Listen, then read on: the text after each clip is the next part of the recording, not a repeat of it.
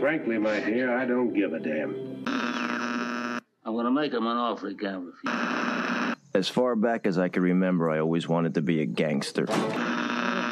Don't you understand, George? It's because you were not born. Film Church. Well, a boy's best friend is his mother. But even if you think you know someone well, even if you love that person deeply, you can't completely look into that person's heart. You'll just feel hurt. Hello, and welcome to Film Church Radio, the podcast that treats cinema as a religion. It's Sunday, I'm Lewis. And I'm Brandon. And we are here to talk about movies. Each week, Brandon and I alternate picking a film for us both to watch and discuss.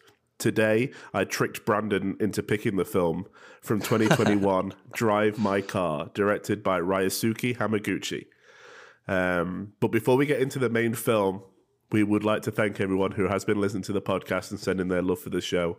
It's great to see it building week over week and see more people flock into the congregation. It kind of makes it worth it. You know, we love doing this, and the fact that anybody's listening at all is just a massive plus. So thank you all for chiming in, listening, sending us messages. We really, really appreciate it. As we say every week, you can find us all on social media platforms at Film Church Radio. Go, leave us a comment, send us a message about the show. Like I said, we love to hear from everybody. So get involved. We're going to be here 24/7 pretty much. So hit us up. Do it. Before we jump into the main meat of the episode, which will be Drive My Car, we're going to do some quick reviews, which is where we talk about what we've been watching other than Drive My Car this week.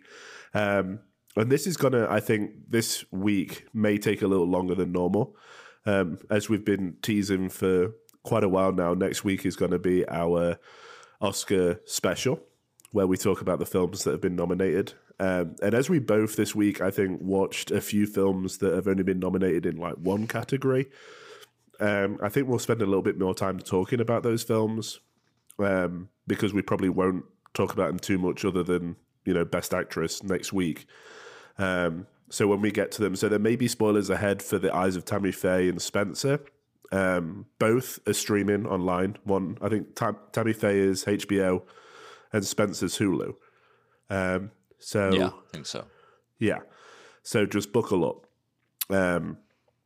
But hopefully it won't be too spoiler heavy, just more of our reaction to it. Yeah, exactly. Yeah. Brandon, what have you been watching this week? Hit me up, brother. Well, as you know, we both went and saw The Evil Dead. We sure did. On the big screen, baby. That's right, at Alamo Drafthouse. They're showing all three, so we still got two more to go. They're showing them once a week.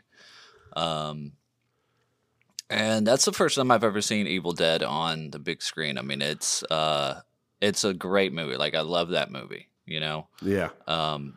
And watching it on the big screen was a lot of fun, you know, with friends and stuff. Yeah. And, you know, I didn't necessarily notice anything new because I've seen it quite a bit, you know, but it was a lot of fun watching it. I always am blown away just by the cinematography. I mean, it's a very low budget horror movie, but they do some really great shots in the movie. Oh yeah.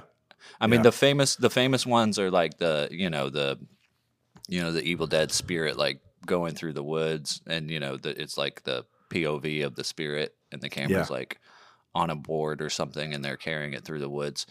You know, that stuff's always great, but like the shot whenever they're first pulling up to the cabin and the camera is like, I'm sure it's like rigged on a truck or another vehicle, and it, you know, the car comes in the frame and then the camera just follows behind the car. Like, for how old that movie is, like such a great creative shot. And then the shots like in the cellar when they're like looking down in the cellar and the camera is down in the cellar looking up at them. Yeah. It's so great. But yeah, it was a really good time. Yeah, dude. There was two shots that both like in the cellar that really blew me away. The first one was when Ash first goes down looking for the other guy, I forget his name. And it kind of starts on Ash and then it does like a 360. And then comes back, but Ash is like closer to the camera somehow. Yeah. That was really good. I like that shot a lot. And then the second one is when it's just Ash on his own and he's coming back up the stairs and the camera is like underneath the stairs and it's like tracking back as he climbs up. I just thought that was really, clever. I haven't seen many shots like that before. Yeah. And it takes what could have been, the premise for the film is just like a typical kind of B horror movie, right? Yeah. But that direction and like the attention to detail just elevates it. You can just tell when you're watching it, like, this is the work of someone who's knows what they're doing and is in control. Yeah, exactly. Yeah. That's really the thing that makes it stand out, I think. The acting too. Bruce Campbell is like so great. Yeah, he is. And he gets better and better as the movies go on, but he was just put through hell. Yeah. in the making of that movie. And all of them were, I guess, but him the most so, I think. Yeah. Just, especially towards the end and just like the amount of stuff they're just throwing at him. Yeah. Yeah, because we said when we came out, like, you think like that you've got to a point where you're like, it can't get any more bloody, it can't kind of keep get weirder or and it does. Yeah. And it just keeps going. Yeah. It's great. I'm really excited about the next one. And the third one, because I feel like the third one is like my least favorite. And so I'm excited to see it on the big screen and see if it I still love the movie, but it's just, my least favorite of the three. Yeah. So I'm excited to see if seeing it on the big screen does anything for it, Yeah, for sure. But yeah, so we watched that, and then we watched Spencer the other night, my girlfriend and I. Yeah. And I really liked it a lot. Like, I thought it was really well made. Again, like, it's like shot on 16 millimeter film, which is like I love the look of that. Like, every time I see it, I'm like, I bet this is 16, and I look it up, and it is. Yeah. Which Evil Dead was as well, by the way. Oh, cool. Yeah, I'm not like, as far as the history of Princess Diana and just like English history and the history of the Queen, and I don't know that much, about that world. Yeah. But still found the movie very enjoyable. Sarah had to remind me kind of what happened to Princess Diana and stuff. I knew she had like died in a car crash and stuff, but I didn't really know that she was like kind of this rebellious person. Yeah. I liked the movie a lot, to the point where I was like, why?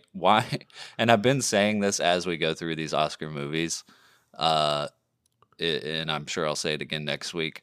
Why is, this not nominated for Best Picture? Yeah. Right.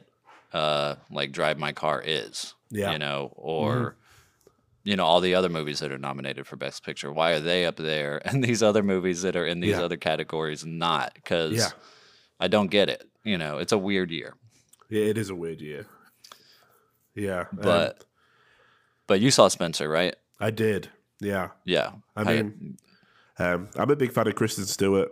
I think the career at the moment is really interesting, especially the projects she picks. And she did a really good job at bringing this character to life. One that I think a lot of people think they know a lot about, but still kind of putting a new spin on it. And I really like the way they went with this film. Because it's not necessarily like based on fact. It says at the beginning it's like a fantasy based on real events or something like that. Yeah. Yeah. So there's a lot of like, I don't know, it manages to tell a lot about her in a very interesting way, I feel like. And I really like the kind of ghost story elements and like, history kind of surrounding her, but her being completely isolated. And I think it did a good job of not necessarily painting the royal family as like the worst people in the world. They're locked in tradition, and that's kind of what I got. The one interaction she has with the Queen, she's a little bit like brisk, but she's still encouraging. You know, she's not like horrible to her. Yeah. I thought it was excellent, like really good. Yeah, because they don't even necessarily. I mean, they very easily could have made the Queen and Charles. Yeah, Charles. They could have made them like the villains. Yeah. Of the story, but they don't really lean into it too much. I mean, they kind of hint that maybe. I mean, they're having people watch her, but then they're not. They're not really forcing her to do anything. No, they're just kind of like, time to go. Let's go. Come on. Yeah. And it's more of just like this psychological breakdown of, what she's going through, and sometimes you don't know what's real and what's not real, which I liked a lot. And yeah, it was very. I mean, it was just fun to watch. It was very much an actor's movie. Yeah. For her. It was a really good role for her to do, and really, she makes it really interesting. You know what I mean? Just her performance and stuff. Yeah, for sure. And so it's, I guess, what you're saying is it's not. I don't know what the story is, I guess, that people know. So I guess it's not exactly super accurate, but I mean, I like where they went with it. Me too. Yeah, it was great. And it looked beautiful. It did. Yeah. Yeah. So after that, we watched Napoleon Dynamite last night. We just kind of threw it on. And I didn't actually expect to end up watching all of it, but we haven't watched it in a long time. And we stayed up kind of late watching it. And it's just so great. I mean, it's just such a classic. Like, I can't believe it's been, 15 almost. Well, I guess in a couple of years, it'll be 20 years. Yeah. Crazy. Yeah. It's kind of wild. I mean, if you haven't seen Napoleon Dynamite, you got to see it. It's I don't know if it's in the Library of Congress, but I'm sure it will be at some point. Yeah, I feel like it's a film of our generation. Yeah, it came out at that point where cinema was just getting like really interesting, I guess. Yeah. Yeah. And I didn't realize like that Napoleon Dynamite actually premiered at Sundance. Did it really? Yeah. Wow. Which is cool. Like that must have been crazy. I mean, to go. I mean, if you as an audience member, just to see that at Sundance and see what it became, but also just for the filmmakers too. Yeah. To go to that festival, see it do well, and then just see it become this like huge cultural phenomenon. Yeah, must have been mind blowing. Yeah. Like they probably just thought it was something nobody would watch, and then everyone on the planet is quoting it nonstop. There's T-shirts everywhere. Yeah. Insane. But yeah, and then I mean that's it for me this week, man. I've not been as good as you catching up on all these Oscar movies, but I'm gonna hopefully get a lot more in. It's been a slog. Yeah, I see the pain in your eyes trying to get through these Oscar movies. Yeah, I've kind of given up now. I think there's 53 films nominated, and I've seen 39. Wow. So I'm at that That's point a lot. now. It is a lot. So I'm at that point now where I'm like, okay, I feel like I have enough of a grasp to kind of have informed decisions at least. So I watched a lot of the films this week. Spencer, West Side Story, Tick, Tick, Boom, Cyrano, Coda, Eyes of Tammy Faye, which we'll talk about majority of them next week, I think. And we'll talk about Eyes of Tammy Faye in just a minute.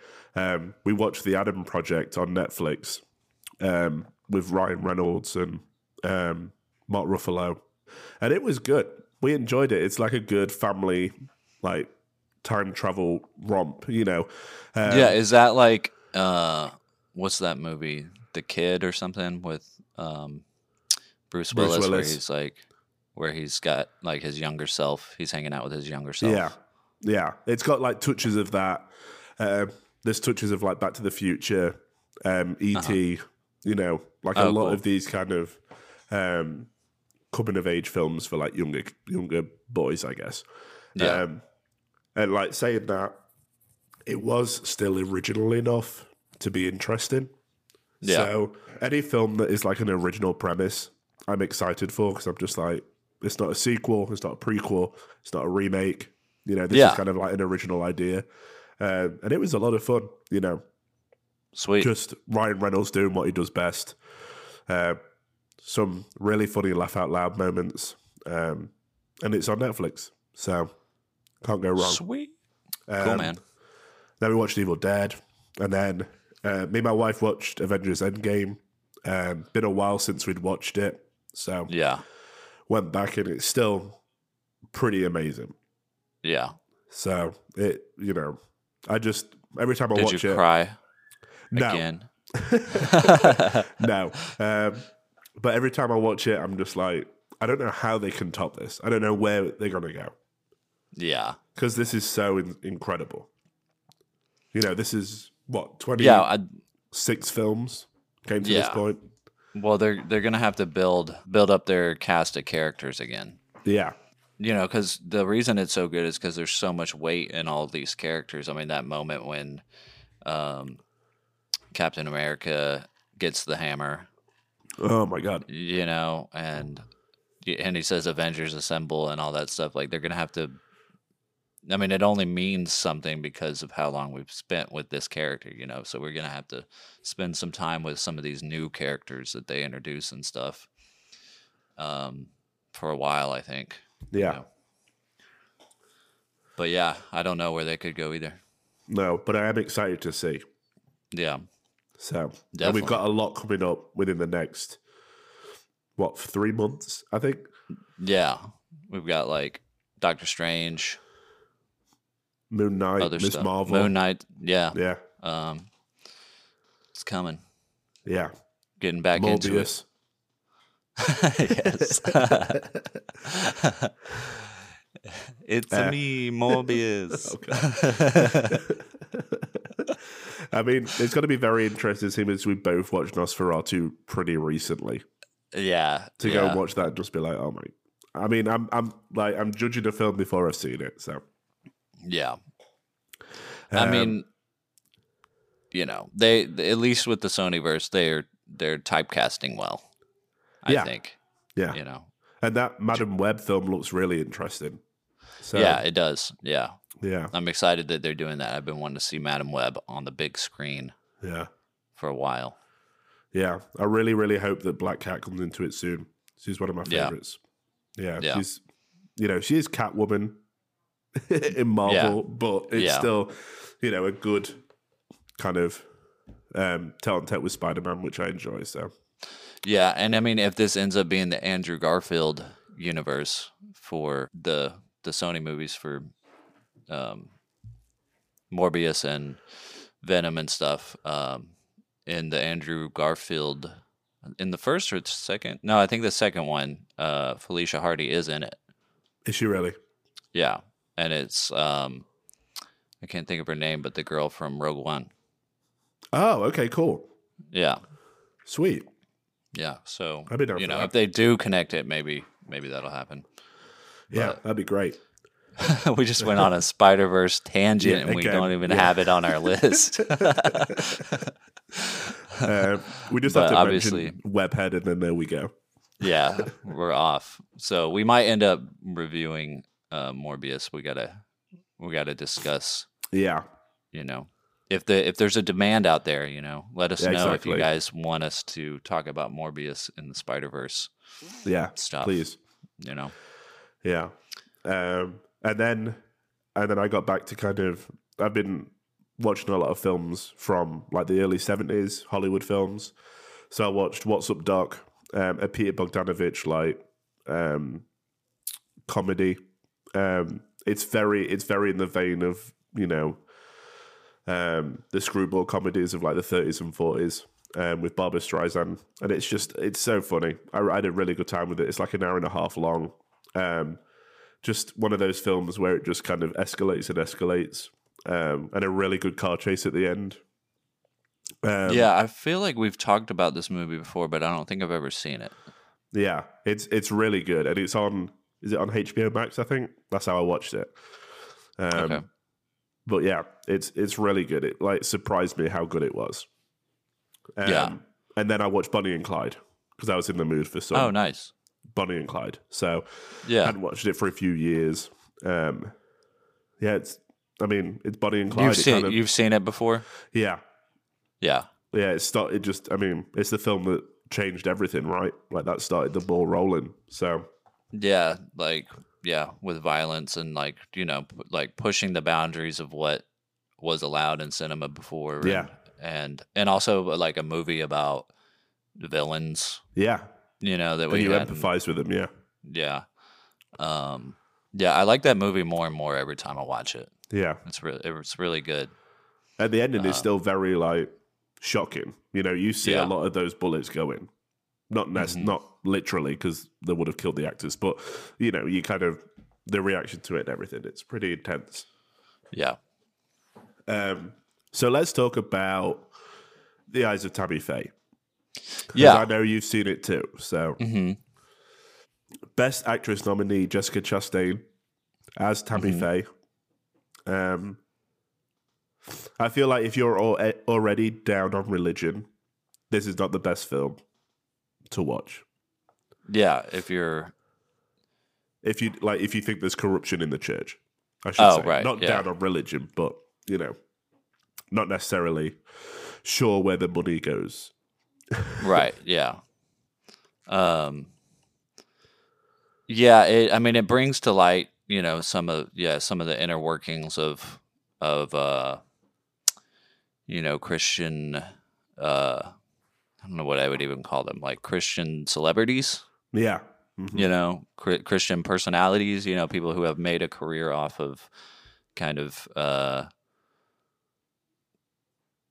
God and and getting money donated to them to that's supposed to be for a good cause, and then they end up buying fur coats. Yeah. And then it also is just it kind of some of the characters in this movie. All the characters are real people. Based on real people, right? So it's like, and it kind of takes place in the, I guess, 80s mostly, in a time where, like the Christian movement was getting a lot of traction. There was the whole conservative movement was getting a lot of traction. Ronald Reagan, became president and was pushing the conservative Christian stuff, right? That's right. Yeah. If I know my history right. And I didn't know much about Tammy Faye. The only person that I had heard of before this movie came out, as far as the characters go, was Jerry Falwell. Okay. Who started, I guess, Liberty University, and then his son continued on running the university until like a bunch of scandals came out a few years ago. He did a bunch of crazy stuff, and they kicked him out. And Liberty University is like known as just a very non-inclusive school. Okay. I guess I could say. Yeah. Good way to put it. And, so, yeah, I knew who Jerry Falwell was. And so I was kind of interested, like, what is this movie about? Like, yeah. And, I liked it a lot. Like, it really, if I had known anything about Tammy Faye before this movie, I probably wouldn't think the greatest of her. Yeah. But like watching this movie, it really feels like she, whether or not you agree that she did the right thing or not, I think she believed she was doing the right thing, Yeah. and yeah, she kind of disappears in the role. Yeah, she's really great in the movie. Yeah. As well as Andrew Garfield. Like, he's just so charming and everything, you know. Yeah, I liked them both a lot. What'd you think? I don't think I was as warm on it as it sounds like you were. It just falls into this like biopic trope, you know, straight from the off. It's like, here's her as a young girl, here's her beating this guy, and then they get famous, and then the fall, and then at the end is like, oh, redemption, you know. But I thought that the main performances were really, really good. Vincent D'Onofrio as well. Oh, like, yeah. When you talk about disappearing into the role, he was wonderful. Yeah. But yeah, I just, you know, the little bits I liked were her talking to the AIDS patient, and like her doing all the work, like for inclusivity, you know. Yeah. But it wasn't necessarily there at the forefront all the time. That seemed to just be like vignettes between the main action, you know. Yeah, because it's like those moments. It kind of shows how she was kind of, you know, whether you believe in Christianity or not, she was somebody within that world that was trying to make it more inclusive, make it. Yeah. You know, like take those parts. It's like, you know, that you had all and she's like a woman too. So it's like, you know, this organization being led by men, being controlled by men, and, you know, they're not okay with anyone who doesn't fall in line with, you know, the typical like household structure. Yeah. And she's out here going, well, God says to love everybody. Yeah. You know, she's trying to at least help people, you know. Exactly, yeah. Yeah, so she's at least trying to do good. But yeah, I mean, I do kind of wish that it had gone more into some of the darker stuff, because I mean, Jerry Falwell in the movie, you know, played by Vincent D'Onofrio, comes across as a very dark character, but then they don't really go into it more, you know what I mean? And I think, at least as far as like bringing awareness to like some of the darker things, you know, within the big money mega church Christian organizations would have at least maybe brought more awareness. I don't know, but you know, maybe toning it down the way they did will make people who were fans of Tammy Faye appreciate it more. I don't know, because it's a movie for a different generation, though. You know what I mean? It's like it's kind of for the people that knew Tammy Faye as a TV personality back in the 80s. You know what I mean? Yeah. Like you're aware of who she was. You knew that she wore a lot of makeup and, you know, was very glamorous. But not necessarily like her life. Yeah. I think, you know, but like I said, I think that, especially after watching Spencer, that is a biopic kind of thing in the same way, but it's like, it just chooses to focus on just a weekend and like changes it a little bit. Same with I, Tonya from a few years ago. You know, that's the same kind of thing. And like, as soon as it started, I was like, okay, it's just going to, you know, we're just doing paint by numbers, really. Yeah. And I just couldn't get over the fact that what they did to Andrew Garfield's cheeks. Like, I don't like the makeup to like, and I know that that's the character, so they're trying to make, it's like, okay. Like, it was just, it looked like trying to make him look older. Yeah. He just looked like he was storing nuts for winter. So it just every time it took me out, you know. Yeah. And I'm like, sometimes we don't need like the actor can like embody the character, you know. And like you said, I don't know whether that was for people that were already familiar with him, that were like, oh, he kind of looks like him, I guess. But for me, I was like, I don't really know who this guy is. I don't really need him to look need to go screen that far. accurate. I mean, yeah. Even with the, sorry, I'm just laughing about the storing up nuts for winter because I was gonna say even with the nuts in his cheeks, like he still doesn't look that much like the character. No, anyway. exactly. I mean, exactly. the person is like, I don't know what that did for him. Exactly. Yeah. But yeah,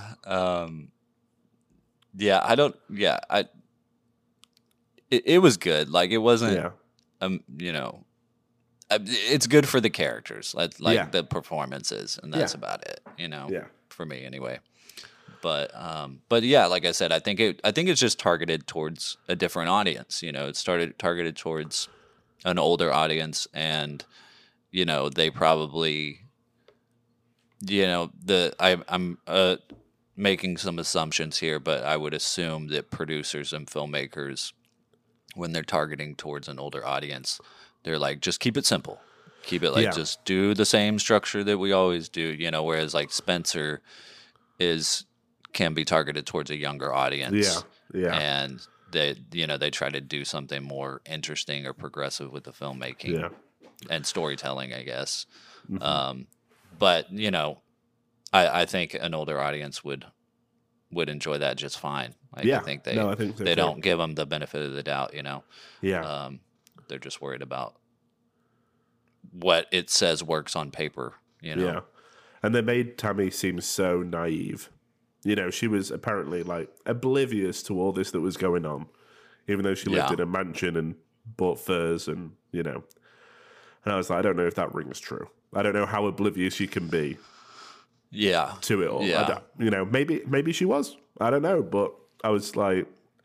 Well, I think sometimes people are in denial, and so it makes it come off as they're oblivious, but they're just they know and the whole thing up. Of God wants us to do this.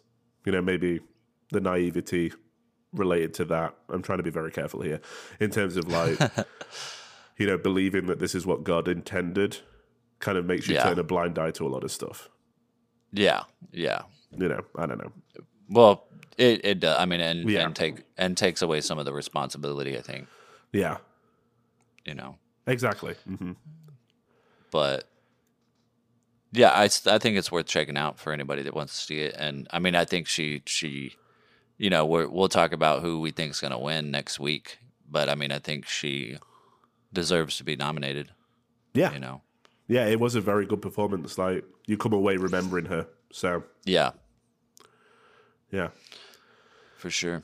Sweet. What? I think that's it on our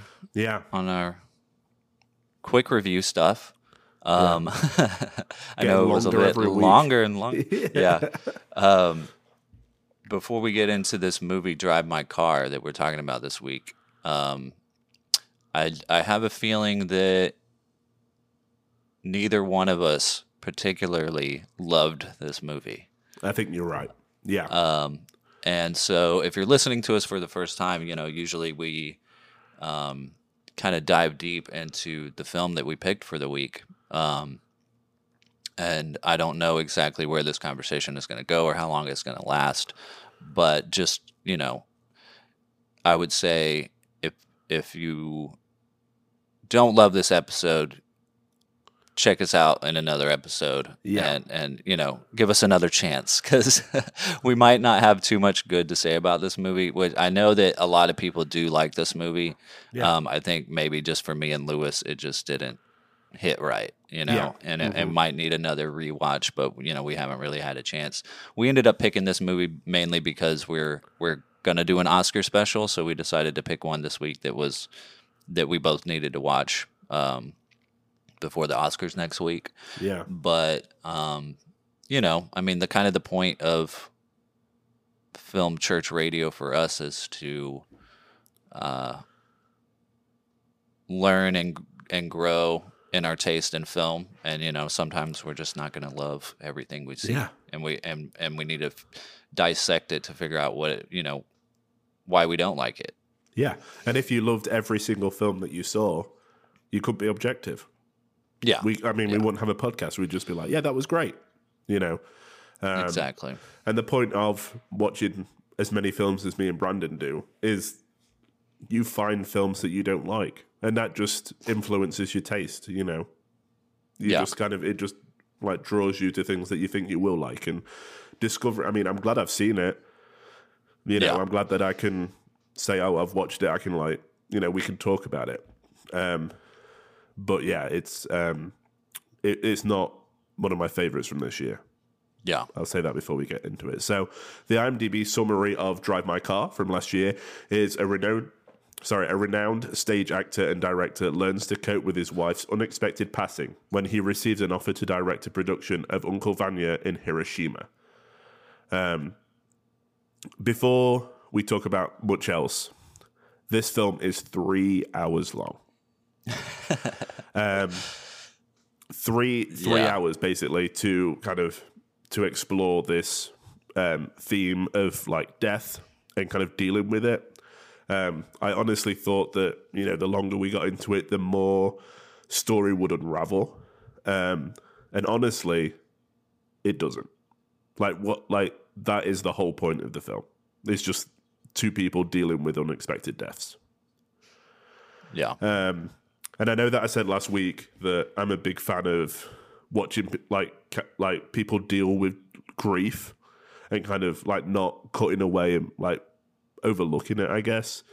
And I couldn't help but think of The Souvenir Part 2 and how well that's handled. Yeah. I just feel like this was very bloated for the story it's trying to tell. Yeah. Well, it made more sense to me once I found out that it was based on a short story. I'm like, oh, this could have been a short film. Because literally I had that thought when I finished the movie. I was like, I was trying to figure out why, it wasn't working for me. And I was like, I mean, there's not a ton of story there. Like literally it is bloated. Like they could have cut it down to like a few minutes, like 10 minutes maybe, and had everything that was good about it still there. Yeah, exactly. I mean, maybe that's an over-exaggeration, but, I'm a fan of, staying there too, like seeing the emotion, seeing what subtext is there within the frame that you wouldn't quite get if you cut away too soon.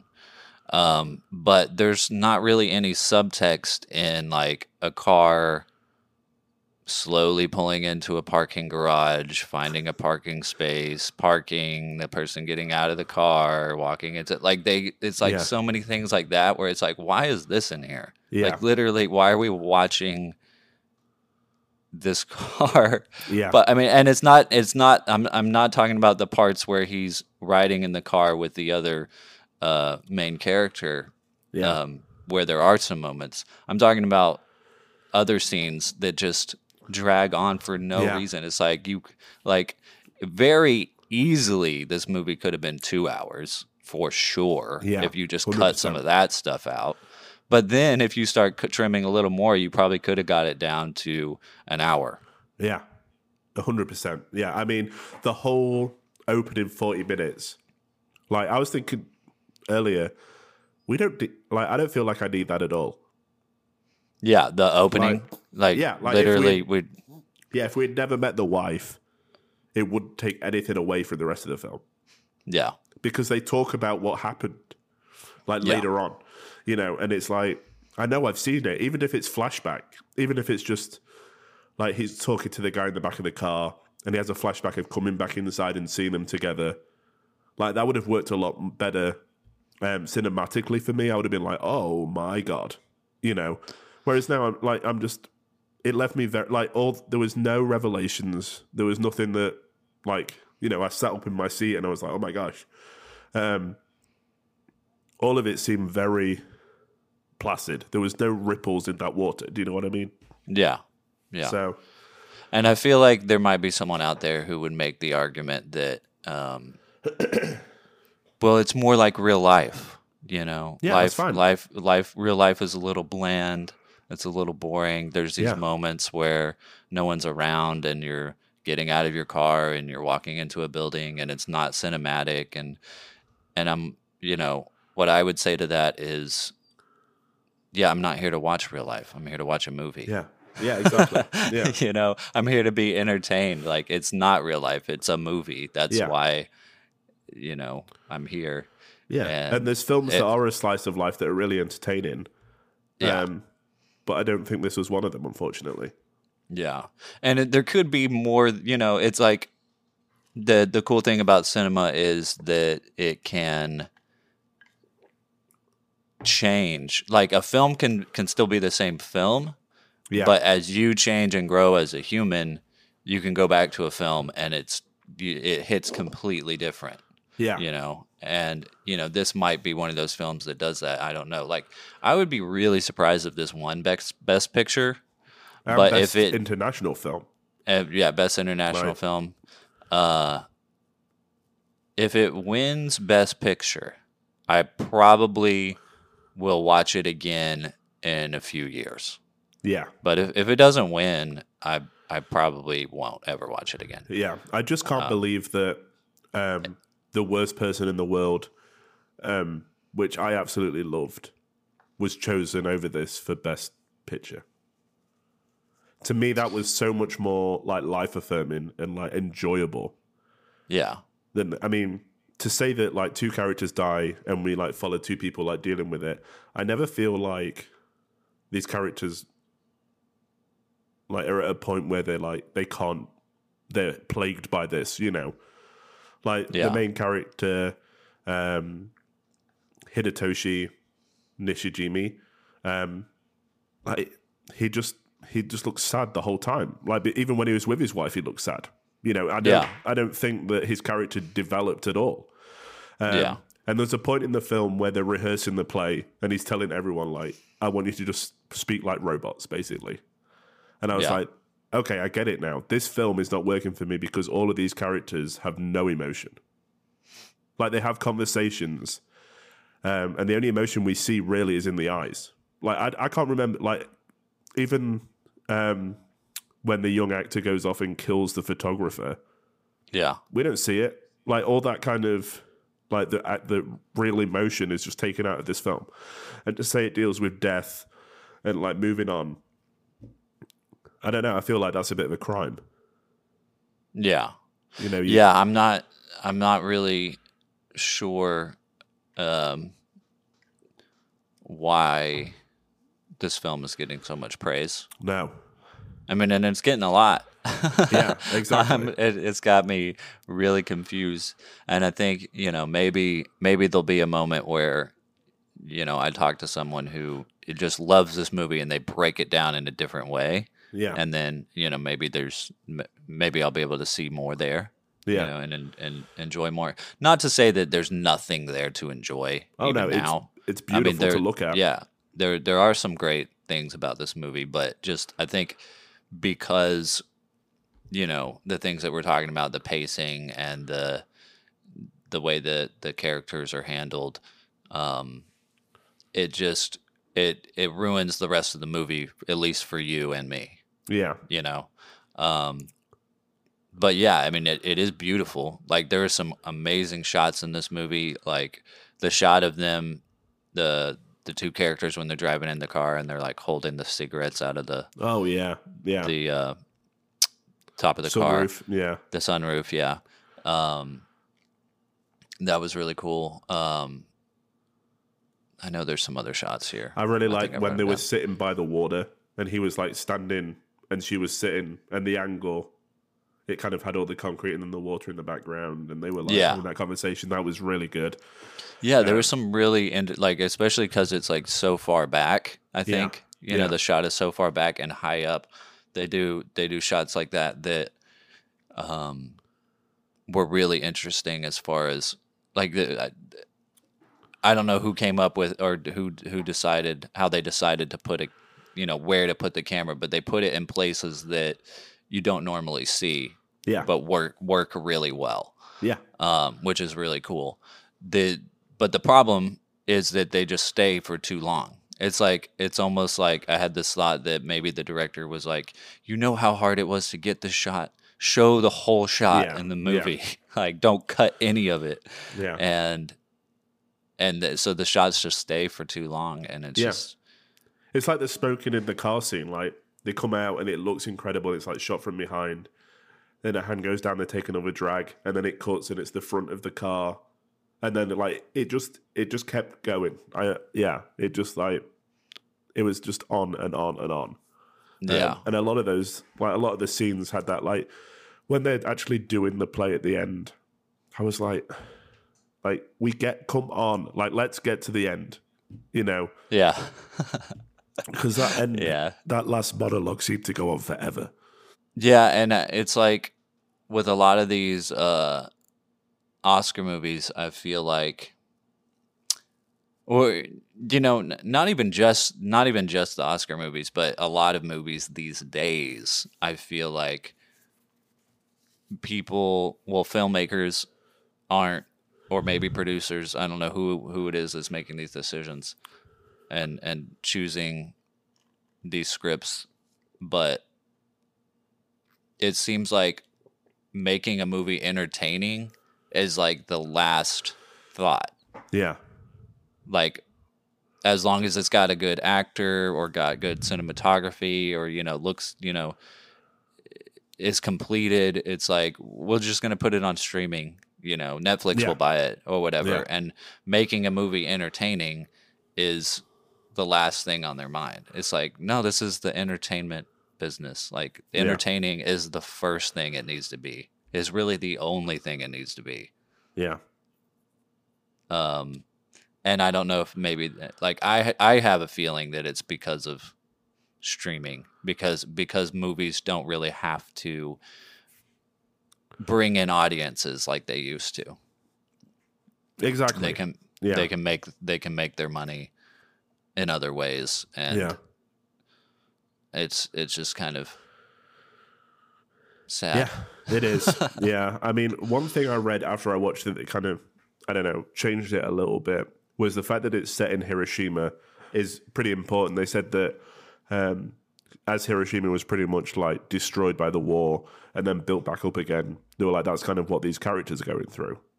And I was like, well, that's interesting to think about. Yeah, well, I did have the thought, not really making the connections between, you know, the subject matter of the film and that, but I did have the thought of like, oh, it's cool. It is cool to see Hiroshima like shot in this way, because, you know, when you think of Hiroshima, all you think about is rubble. Mm-hmm. Mm-hmm. You know, and I can only think of one film that I've seen that takes place in Hiroshima, but it is like soon after, or I don't know how soon after, Hiroshima Mon Amour I've seen. And I guess it's not, you know, totally rubble, but I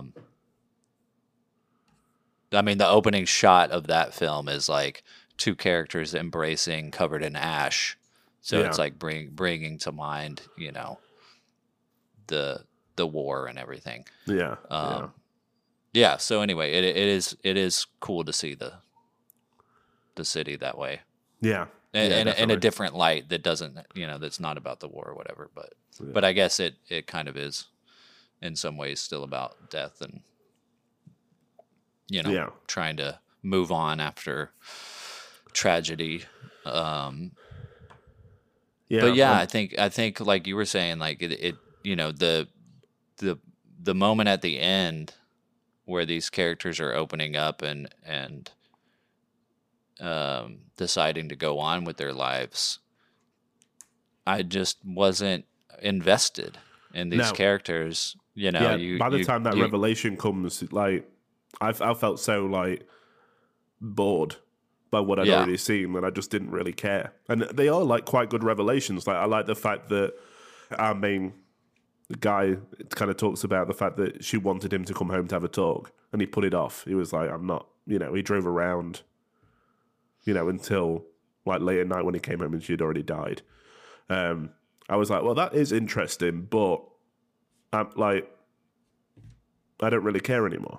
Yeah, it's like you're not invested in that character. You're not really, exactly. You're not really wanting. You're not invested in wanting him to get better. Yeah, whatever. yeah. It's not.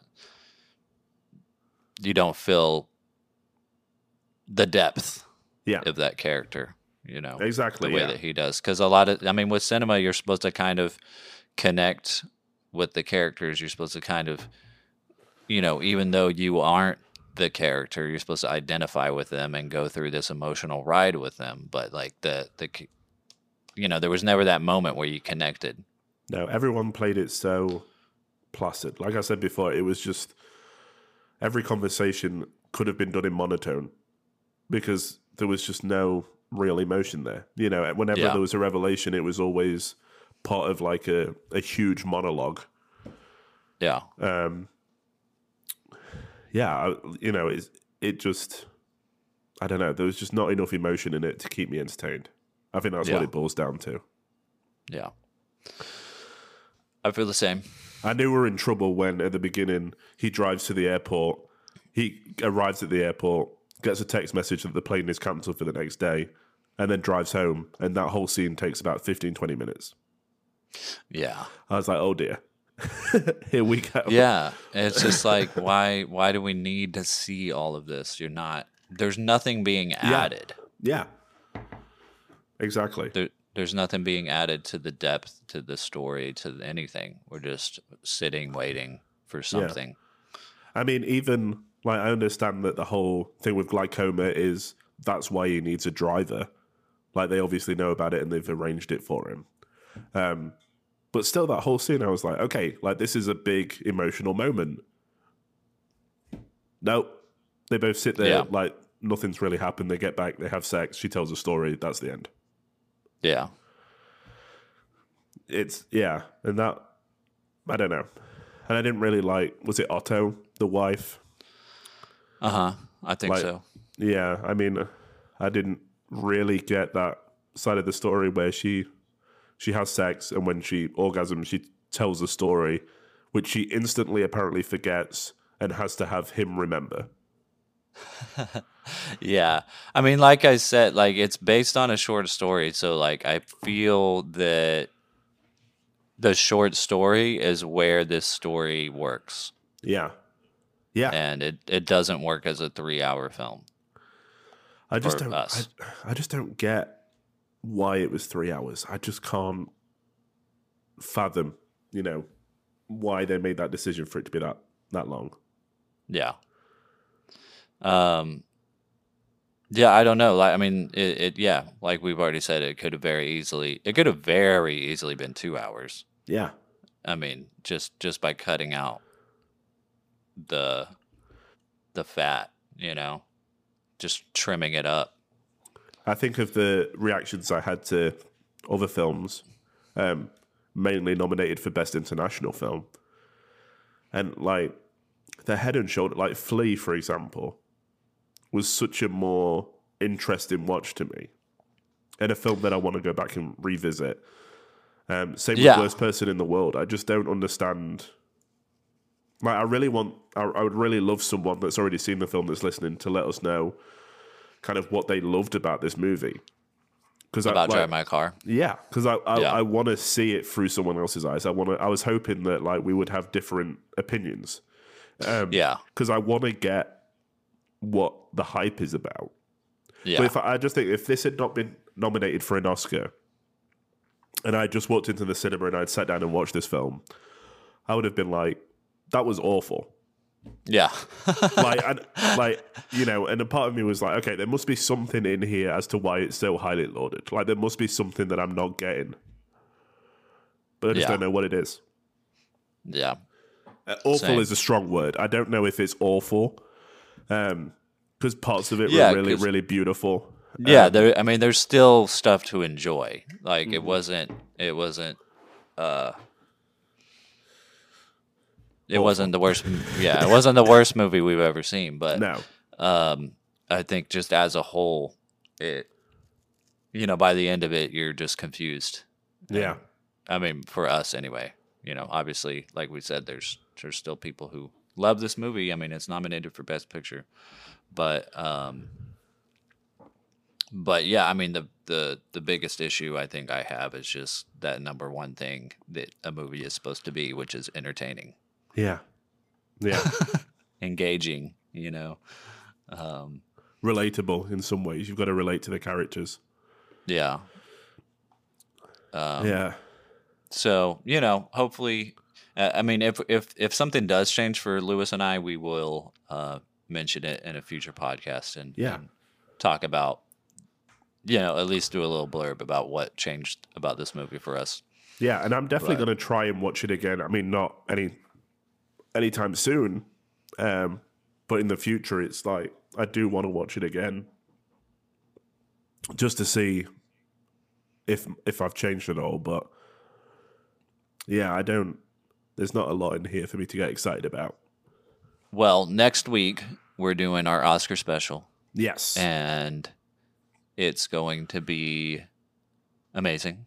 Yeah. It's just going to be Lewis and I hanging out and basically going through everything that's been nominated, and we're going to predict what we think is going to win, or, you know, what we want to win. Yeah, exactly.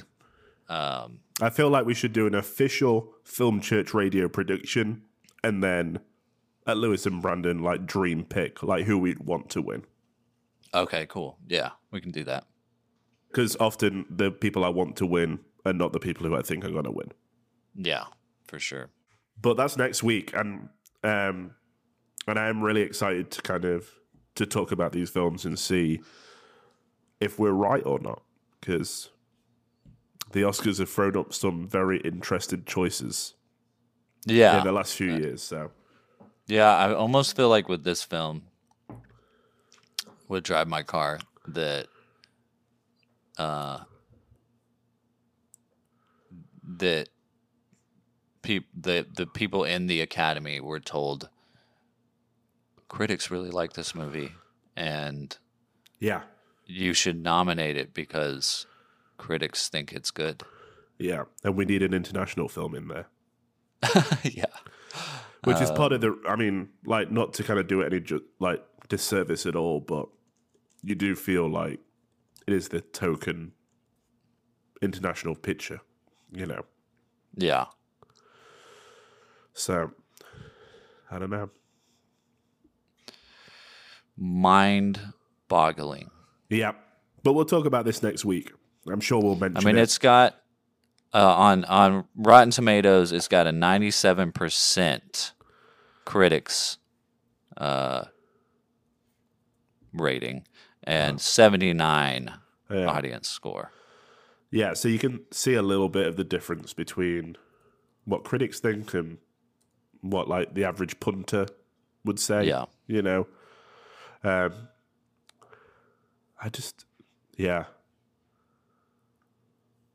don't know.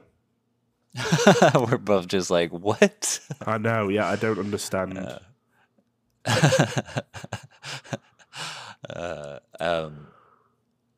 If you do love this movie, please don't hate us. Yeah, I mean, just let us know why. Let us know why you love it. Yeah, like, we're very open to having discussions about it, and also to having our mind change. Like, if there is something that you've, like, overlooked that could change this movie for us, we want to hear what it is. You know, I want to understand this movie better. Yeah. But at this moment in time, I do not. Well, anything else you want to say about Drive My Car, Brandon? I don't think so, man. I mean, I think that's it. Like, there's, you know, I've already said it, but there's still stuff there to enjoy. Yeah. But I think we'll see what happens next week and if it'll make more sense. Yeah. After the Oscars are over. Yeah, sometimes I think that you just need to let a film sit with you for a while. You know, that's true. On reflection, sometimes films are better than they are in the moment. Yeah. So, but we'll see. You know, which does bring us to the end of the show. So, thank you all so much for listening. You can find the show on Twitter and Instagram at Film Church Radio, and you can follow us individually on Letterboxd. Brandon is at Salmonscope, and I am at Walker Lewis 3007 to keep up with what we've been watching. I'm getting so close to averaging a film a day again. Oh, nice. Which is really scary. I keep kind of doing the math, and I'm like 10 off. So, yeah, it just shows that I have a lot more free time now. I've changed my job.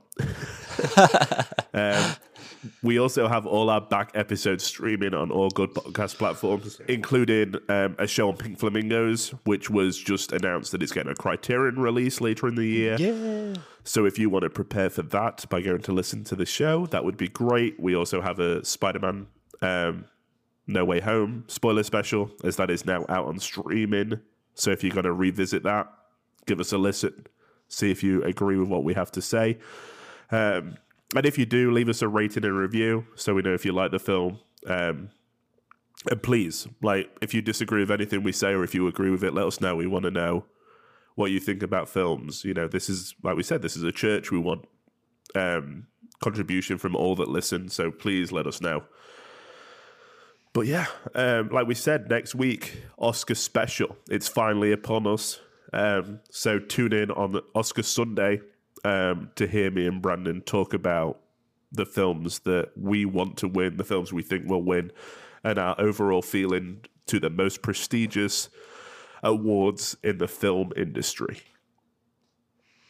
Well, I think that's it, Brandon. I think that's us at the end.